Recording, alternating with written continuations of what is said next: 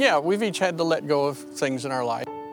I was making some cookies the other night, and when you blend things together, they don't end up looking like what they started with. You blend them and you heat them and you work with them, and they come out different, but it's something unique there, and that's what we end up becoming, is something unique from what we were. But there are times that we had to lay things down.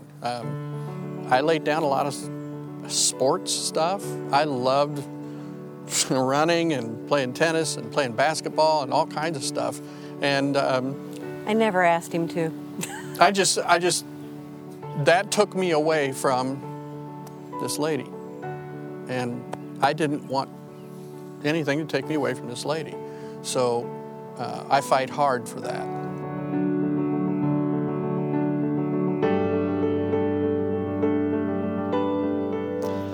That's a great picture. I don't feel like I even need to preach. We'll just pray and get out of here early. But hey, we do want to welcome you today. My name is Paul Mumwa. I'm the lead pastor here. And if you've got a Bible with you, open it to the Old Testament book, the Song of Songs, chapter 3.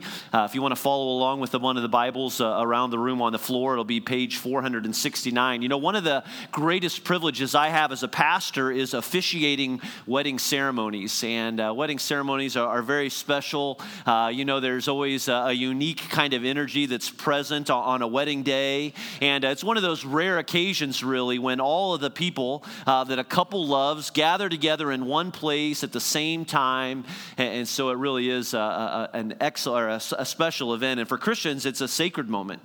We know and we believe where two lives are joined together with God as the most important witness of it all. I was thinking back on some of the weddings that I performed this past week, and I think it's safe to say that I've performed around 75 weddings in 16 years of ministry, and all sorts of weddings. I mean, weddings, plenty of weddings for younger couples, but some weddings for older couples. I've performed weddings in all seasons, in the winter, in the spring, in the summer, in the fall. I've done weddings in churches. I've done weddings in banquet halls. There have been weddings at the park. There have been weddings on the beach, and big weddings, extravagant weddings, and small and simple weddings too. And I've had some memorable wedding experiences along the way. For example, one time I was marrying this couple in Michigan, and it was a traditional sanctuary with a really tall stage. And the couple was with me up on this elevated stage. They exchanged their vows, they exchanged rings, and then they kissed. And they knew then when I turned them around and pronounced them as husband and wife, and the music started, that was their cue to start down these 5 or 6 steps from this elevated stage. Well, wouldn't you know it, the moment the bride took her first step, her heel snapped, and you guessed it, she went head first from this top stage all the way down these stairs onto the floor. Everyone gasped at the moment. The groom, who had let go of her hand and was still standing at the top of the stage, turned and looked at me, and I just kind of gave him this look. It's like, this is on you, dude. Like, this is not my responsibility, all right? You are going to own this one all the way. And as far as I know, they're still happily married today. There was another wedding that I was a part of. I was marrying a young couple in a very old church in the historical district of downtown Louisville. And we didn't realize it, but then on Saturday afternoons, there were typically tour buses that would pass through this particular neighborhood. And so we were halfway through our ceremony on this particular day, and this bus that was coming by, unbeknownst to us, had a tour guide that was using a microphone system, and somehow the frequency of this tour bus microphone system overran our frequency in the ceremony. And so instead of the couple and the family and the friends listening to me, we got to listen for about 2 to 3 minutes as this tour guide described the building and the history of this particular neighborhood. And so we all just stood there and laughed and just waited for them to pass on by. And so lots of good memories and good stories. Maybe you've been a part of some of those too. Weddings are fun. They're fun for all sorts of reasons. The wedding day is a special day. But what I always tell a couple is that as special and as memorable as that day is, the event itself is temporary. The event is temporary. It's one day. In fact, what I'll usually say to a couple is something like this. Most couples spend so much time and so much money and so much effort on planning their wedding day and not enough time in preparing for and praying for their marriage. I was thinking even this week, why do we even do wedding ceremonies? Where does that come from? What is it about the wedding ceremony that causes us to put on our best clothes, to gather our family and friends together, to throw a party to celebrate this union? Well, we're going to look at that today as we continue in week 3 of this series called Relationship Goals. We're spending 5 weeks in this Old Testament book, the Song of Songs, and today I want to take a look at the wedding ceremony that's described here in chapter 3, beginning in verse 6, and then I want to talk to you about the important aspect of community and accountability in this particular story. Now, let me say this. There is not a lot in the Song of Songs regarding the wedding of this couple that we've been reading about together. The author spends way more time talking about the honeymoon, which we'll cover next week, and incidentally, that's one of the reasons why we know this book was written by a man. A few verses about the wedding, a whole chapter about the honeymoon. Again, so come back next week. Don't miss that.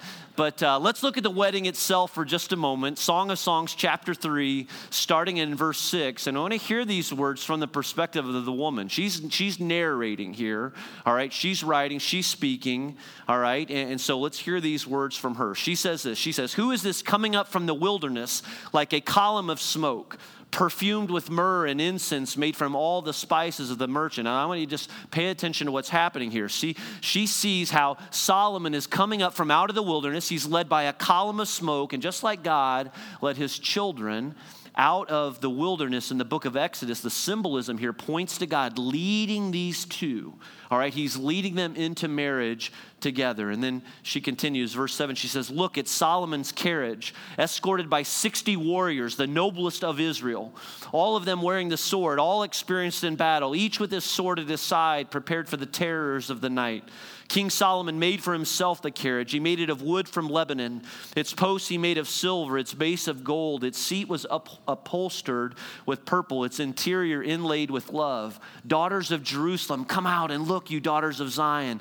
Look on King Solomon wearing a crown, the crown with which his mother crowned him on the day of his wedding, the day his heart rejoice." And so here comes King Solomon, as is being described, wearing the crown his mommy put on his head, all right? And he's got quite an entourage with him. If you see there, he's got 60 warriors around him, 60 groomsmen, and they'd have been matched up with 60 bridesmaids on her side. And I've been a part of some big weddings, but nothing quite like this. And so it's an extravagant event. Now, wedding traditions have changed a little bit over 3,000 years, but one thing that hasn't changed is that weddings are intended to be a community event, all right, as we see here. And so we see this in the Song of Songs, that this wedding is large. It's a well-attended event, but whether it's large or small, the one thing that most weddings have in common is a couple standing front and center before family and friends. And have you ever thought about the significance of what that represents? The couple standing front and center, all these witnesses, and the couple is making a promise together to each other. And what do they promise? That no matter what happens, I promise I will love you, I will honor you and cherish you and respect you no matter what.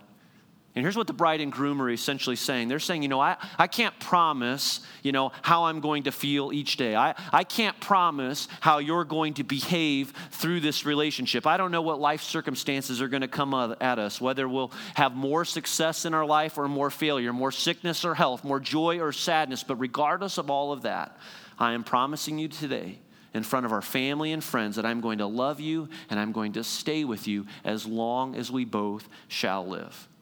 Because the truth is that when the cake's all gone and the honeymoon's all over and you're back to work, what you're left with is two people trying to build a life together, all right? Two people beginning in this new life with one another. I think about, for both Jenny and I, we were just out of college, really, and we were married. We were both working, and in that first year of marriage, man, it was tough. It was fun. I used to like to say that we played hard and we fought hard, all right, in that first year, maybe those first couple of years of marriage, and especially in that first year. I mean, I was working as an admissions counselor, which required quite a bit of travel. Jenny, as a nurse, was working the third shift at a hospital. I mean, it literally was. I mean, she'd pull into the driveway at 7 in the morning. I'd get out of bed, she'd get right in bed, and I'd get her up when I came home from work that day. I mean, man, if you live a life like that, All right, no matter how many years you've been married, you know how challenging that can be to be on different schedules. Add to that a newly married couple. Those first couple of years especially were challenging. Marriage is hard. Marriage can be difficult all the way through. One woman said it like this. She was asked the key to staying married to her husband so long. Her response was, well, the main reason is that neither of us have died yet. All right, that's how we've been able to make it this long. We know that marriage is hard, and we know that marriages fail, and for most of us in the room, we've seen a marriage fail, and if not one where you are part of, then certainly one that you were close to. And so I've titled this message today, A Picture of Marriage, but maybe what we need to call this marriage is, how to make marriage great again. How do we make marriage great again? Wouldn't that be appropriate, right? Doesn't that seem appropriate considering our times today? But here's what I mean by that. As Christians, we think we know a lot about what the institution of marriage looks like. And what happens is that when anyone, especially the government, passes laws regarding marriage, we say that it weakens the institution of marriage, right? And there may be some truth to that, maybe so. But the truth is, the greater truth is that the one thing that weakens the institution of marriage more than anything is weak marriages. And if you think about it, if we as followers of Christ could get marriage right, think about the impact that we could have on the world today. Think about the people that would look to the church, that would look to the marriages of those in the church and see stronger, more loving, lasting marriages, maybe than any other marriages in the world. Wouldn't that be a symbol for those who don't follow Christ, that there must be something to following Jesus? All right, and something about bringing your marriage under the leadership of Christ. And so the question we've got to ask is, how do we make marriage great again? Specifically, if you're married, how can you make your marriage the very best that it can be? Or if you're not married, and statistically, there's a really good chance that you might be someday. How can you make that marriage the best that it can be? So let's look a little closer at this passage here in Song of Songs, chapter 3, and we'll borrow from a few others in different places in the Bible, but I want you to see 3 ways that I think we can really improve in marriage, or 3 ways to make marriage great again. I want to use 3 words for you today in your notes if you're following along. The first word that I want to focus on is the word remember, all right? And I want to challenge you. I want to challenge us to think about, to remember the vows that you made, or the vows that you will make if you're close to marriage. It's safe to say that I didn't attend your wedding. Maybe that wouldn't be true for some of you, but I bet that at your wedding you made some vows to one another. And what you promised was some version of, I take you to be my lawfully wedded husband. I take you to be my lawfully wedded wife, to have and to hold, for better, for worse, for richer, for poorer, in sickness and in health, till death do us part. And if you're married, you probably said that in front of your family and in front of your friends. They were there. They heard you. And so you said that not just to the person that you married, but you promised your whole community. And for Solomon, it was 60 of his best friends. All right, 60 of his mighty warriors. These were the guys that had the means and the ability to hold him accountable if he ever dared go back on that promise. And, well, do you have people like that in your life right now? Do you have friends? Do you have a community that holds you to that same level of accountability? One of the cool things that I get to be a part of at most every wedding ceremony that I help perform is a time of prayer, first with the groom and his groomsmen, and then the bride and her bridesmaids, her bridal party. And every once in a while, it's a little awkward if, I initiate the prayer time and these friends really aren't used to praying for one another, but once in a while, it's a really special time. And I get to be there firsthand and watch closely as the groomsmen lay their hands, on their friend, on their close friend, their best friend, this groom, and they pray for him. And when you think about it, these are the men, all right, these groomsmen that have committed to praying and supporting this man, praying and supporting this couple. These are the guys that are ready to hold them accountable. They're going to hear him, or they're going to hear her make the promise, until death do we part. And so here's a challenge, a wild idea for some of you, especially as we enter into this wedding season. Don't overlook the importance of standing with your friend, whether that be the groom or the bride on their wedding day. Be that support for them. Be that person that's going to pray for them starting now and all the way through their marriage. Be a friend that's going to hold your friends accountable in their marriage and to one another. And brides and grooms, as you plan for your day, choose friends that you trust.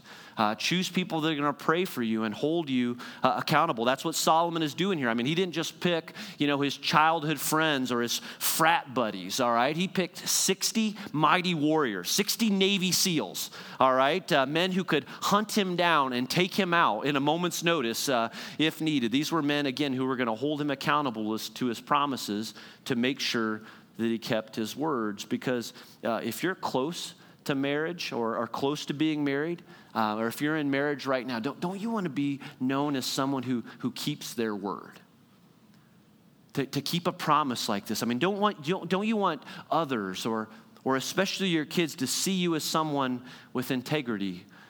People with integrity say what they mean and mean what they say. And if you're married right now and if you're in a tough spot or a tough season, maybe what you need to do is to go back to your wedding day and to reflect on your own vows and to remember the promises that you made, that I take you to be my lawfully wedded wife. I take you to be my lawfully wedded husband, to have and to hold, for better, for worse, for richer, for poor, in sickness and in health, till death do us part. But I know maybe some of you are thinking, yeah, Paul, but you don't understand the story. You don't understand my life or the circumstances right now. You don't understand the way that he or she treats me. Listen, I get it. All right, I know it's hard. But listen, we're all sinners.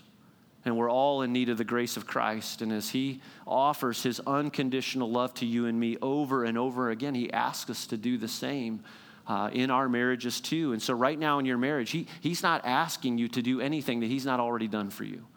And that he won't do for me. And so we continually extend grace as grace has been extended to us. Now, certainly there are exceptions, all right? And no one should ever tolerate an abusive or a dangerous marriage. I understand that some people leave and they have no intention of ever coming back. And I'll say this, if you're in a position like that, if you're in a difficult position right now, you need to get help. And Genesis would love to be a church that helps you in seeking out that help. But unless that's the case, we extend grace to our spouse, and we remember the vows that we made to one another. I was thinking yesterday about my own wedding, and I remembered a story that the pastor shared with both Jenny and I before we shared our vows with one another. And I wanted to share that story with you today. And it describes a couple who had made a commitment that they would put on their wedding clothes on every wedding anniversary and have their picture taken in the living room of their house. And they planned to do this all throughout their life together and to collect the photographs in a single album. So I remember our pastor reading it for us. He says, there they are on their 5th anniversary, coming down to the living room for their annual picture. She is in her white gown, and he is in a 3-piece suit and formal tie. They're waiting for their next-door neighbor who has gone to get some new batteries for the flash. The first 4 years, they hired a professional photographer, but this has not been a good year for them financially. The husband lost his job. The wife is only able to get part-time employment, and their second child is having medical problems. Finally, their neighbor arrives. He positions them in front of the fireplace and suggests they hold hands the way they did for their vows. And while their friend fidgets with the focus, the wife notices that the stuffing is coming out of the sofa, and she wishes they had money to redo it. The husband sees their daughter's broken doll and thinks of the one he saw in a store window but could not afford. Flash. That's picture number 1, says their friend. And while he steps back for another angle, the wife says to her husband, do you remember our vows? We memorized them. They think for a minute and then slowly repeat together, I promise and covenant before God and these witnesses to be your faithful and loving wife, husband. The 2 words sound at once, for better, for worse, for richer, for poor, poor. The word bursts like the flash on their friend's camera and highlights the stack of bills on the table beneath the phone and the calendar marked with doctor's appointments they cannot afford. A look leaps between them. We promised. The camera flashes again. That'll be a good one, says their friend. Next, I picture the couple 10 years later. Things are much better for them financially. The husband has a good job. The wife went back to school and has just taken an excellent position. The colonial love seats by the fireplace have all been recovered, and each of the children has a 10-speed bicycle in the garage. I think the story's a little dated. But the husband and wife have thrown acid words at each other. The second child, even after all the trips to the doctor, is in trouble. Each partner has said to the other, if you weren't so occupied with your job and could give some time to the family, then things would be different. On their 15th anniversary, they come home and they say they're too tired to get into the wedding clothes. Then they remember the photographer is coming in 20 minutes and has probably already left the studio and will charge them for the visit no matter what. So they trek up to the attic, throw themselves into the musty clothes, discovering that they have to suck in to get the zipper shut. The doorbell rings, the photographer comes in and takes control. Come on now, hold hands, a smile for the camera. And while the photographer clicks away, they get lost in the moment and repeat the vow, I do promise and covenant before God and these witnesses to be your loving and faithful wife, for better, for worse, worse. Flashes as brightly as Poor did 10 years before, and again the look leaps between them, we promised. Finally, I picture their 47th anniversary. They do not know whether they'll make it to their 50th. He's had 2 heart attacks, and her hands are crooked with arthritis. Their granddaughter, herself engaged, is upstairs bringing down the old clothes. The dress has yellowed, and when the wife puts it on, she tears a seam. The husband can't get his pants on, but if the picture is from the waist up and he buttons his coat, it'll be all right. But he takes his wife's hands, her knuckles swollen and knobby, and out of their faltering bodies arise in a whisper the sacred pledge, I do covenant before God and these witnesses to be your faithful and loving wife, husband, for better, for worse, for richer, for poorer, in sickness and in health, until death do us part.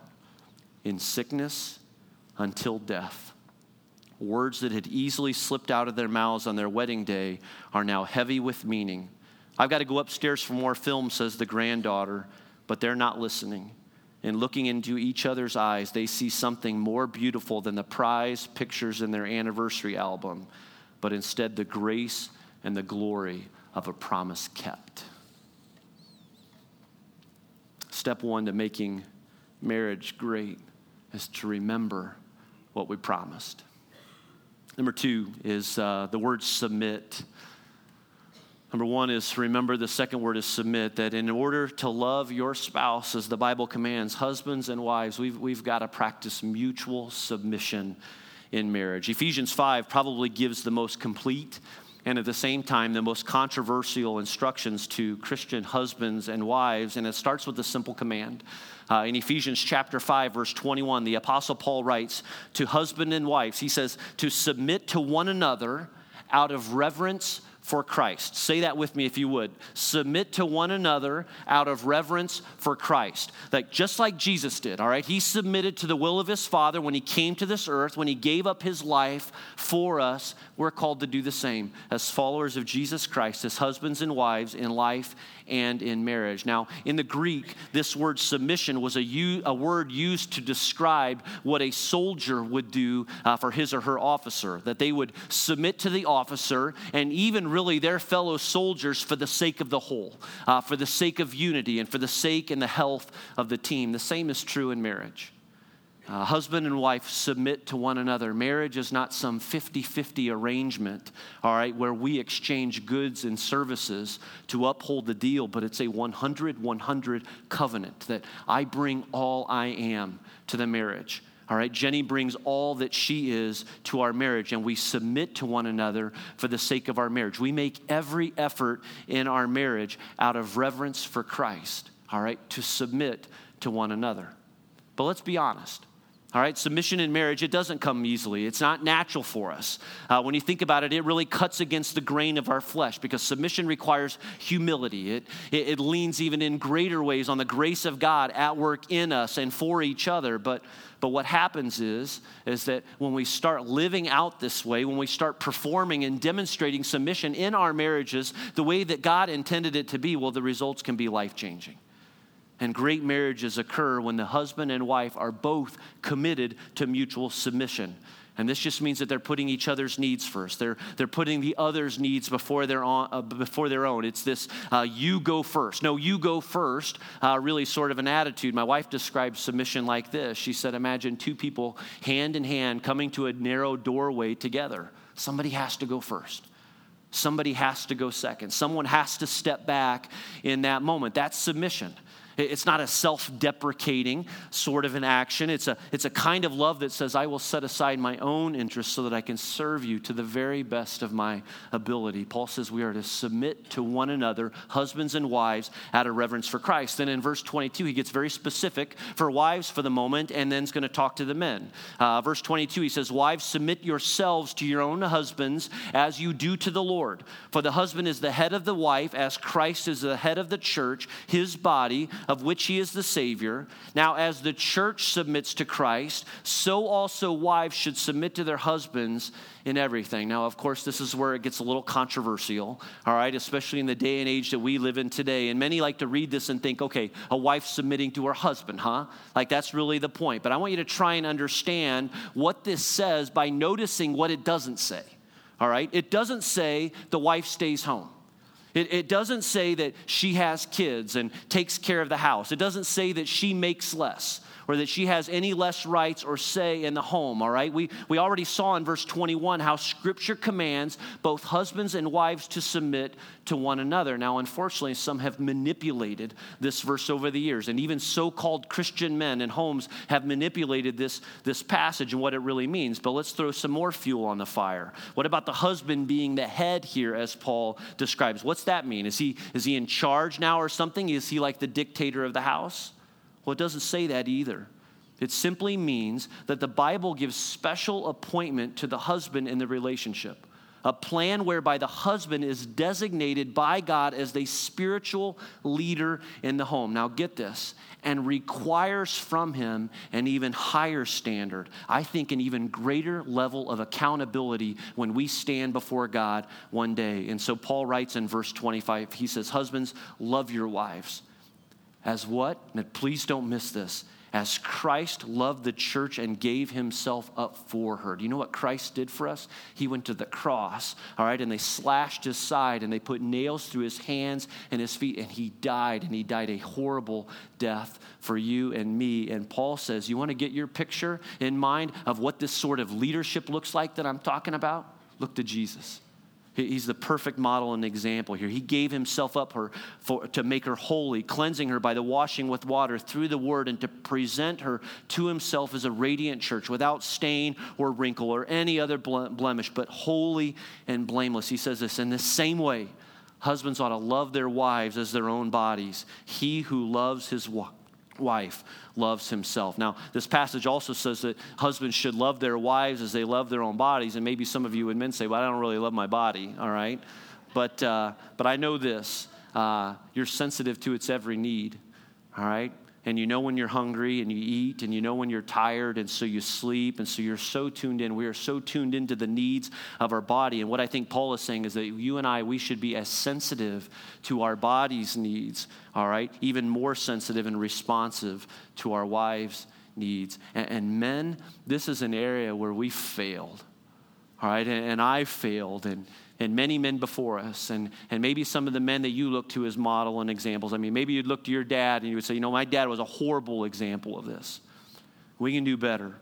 And as Christians, we need to be the very best men and husbands at loving and serving our wives. We need to be a model for submission in this world today, and to lead well, and we need to lead with strength, and we need to lead with courage, and we need to lead with respect, and we need to lead with admiration. We see a little bit of this represented here by Solomon's carriage as it's described in verse 9. It says, King Solomon made for himself this carriage. He made it of wood from Lebanon. Its posts he made of silver, its base of gold, its seat was upholstered with purple, its interior inlaid with love. The guy's a manly man, all right? He made his own car, all right? For the wedding, if you think about it. And it's strong, and the wood is from these majestic trees that Lebanon was known for, and they're silver and gold. I mean, the idea here is that the carriage is strong, yet gentle at the same time. Its interior inlaid with love. The point is this: Solomon says to his bride, I'll hold nothing back for you. You're going to get the very best that I am, that all I have is yours. Now, men, that's how we're called to lead in our homes and in our marriage. Strong on the outside, but tender and gentle with your wife. And here's why I think this is so important. The Bible continually talks about how the root of sin facing our love relationships today, in so many occasions, is the passivity of men. That we can be so passive at times. I mean, think about Noah slumped over in drunkenness after the flood, and Abraham lying about Sarah being his sister, or Adam and Eve in the garden. And Eve takes a bite of the forbidden fruit, and Scripture says that Adam is right there with her, just watching her stumble. So many of our marriage problems today, I believe, stem from a man failing to submit, failing to step into this humble leadership role. that God has called us to in marriage. Now, I know the opposite side of it, that some of you may think, well, but the problem is that some men are just way too strong, way too arrogant, too negative in marriage. And there may be situations where that is true, where a man manipulates or a man even gets rough with his wife to get what he wants. And I'll just say that's shameful. And a man like that needs 60 mighty warriors to take him behind the shed and open up a can on him, all right? To kind of teach him a lesson of what biblical manhood really looks like, because there's no excuse for that. And it's cowardly. And that's not what Paul's getting here. That's not the example that he's pointing to. But Paul writes, husbands, you love your wives as Jesus loved the church. And again, what did he do for the church? He was crucified. And he gave up his life for us. And that's the same level of commitment and submission that we are called to as men. And for those of you that are men that are sitting here today, those of you that are married that would say, why should I though? She doesn't love me. She doesn't submit to me. It doesn't matter. There's no exception here in this command. You submit to her anyways.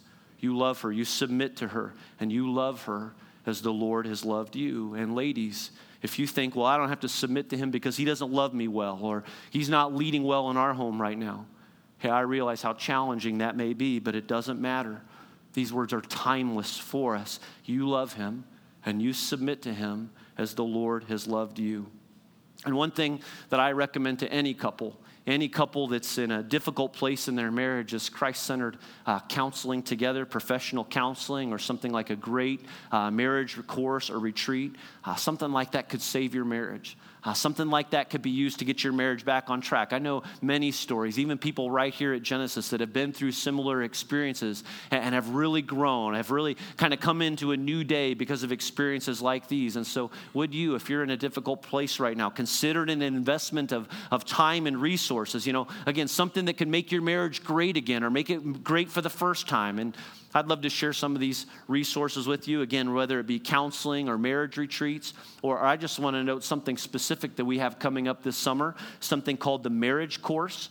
And it's for, whether your marriage is great, good, or in crisis, the Marriage Course could be a great next step for any marriage. This is a 7-week connection group at no cost to you, thanks to a couple at our Carmel campus, Jim and Susan Goldman. The Goldmans have taken something like over 40 couples through this course over the past years and have some great success stories because of it. And one of the things about this course that you need to know is that it's great because if you're worried at all about sharing with others, you don't have to sit in front of a group and share your marriage junk, all right, with a bunch of other people. There's a brief teaching time, but as a group, when the discussion time comes, you break off into their home with just your spouse, and you have that time together. The marriage course is going to happen for 7 Thursday nights, starting June the 23rd through August the 7th, again at the Goldman's home in Westfield.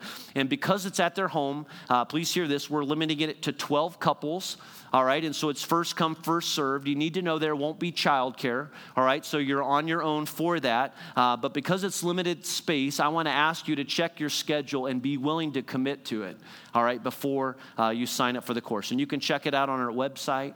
Or through the app, but consider making an investment like this or in something else for the sake of your marriage. Again, it doesn't matter what season you're in. I don't think it's anything that you'll regret. Let me say one more thing about this mutual submission here that Paul's talking about. Again, back in verse 21, he says, I want you to submit to one another out of reverence for Christ. Now, here's the thing about this passage. This passage and the verses that follow assume that the husband and wife, both as individuals, are in committed and growing relationships with Jesus. See, here's the thing, and some of you know this too well. You can't do this, or you're going to greatly struggle at submission if you're not following the one who modeled submission for us.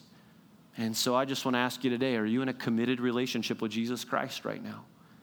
Are you becoming increasingly dependent on him each day? It's like the song that we finished up that worship set with just a moment ago. Be thou my vision, God. God, be my everything. Is he that everything for you? Is he the first delight in your life? He is the only one that will truly and completely satisfy him. And so maybe you need to ask yourself this morning, am I following him? Am I really following Jesus?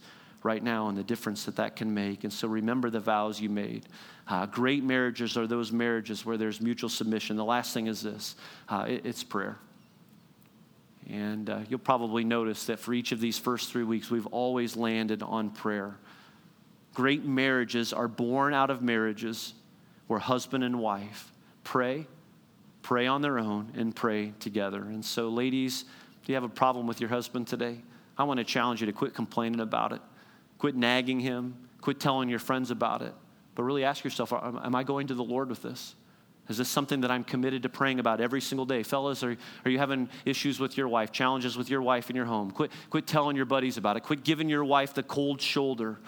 But take your concerns and your worries to God every single day. Pray for her. Pray earnestly for her. Go before God every day and invite him into these concerns and put these cares on him.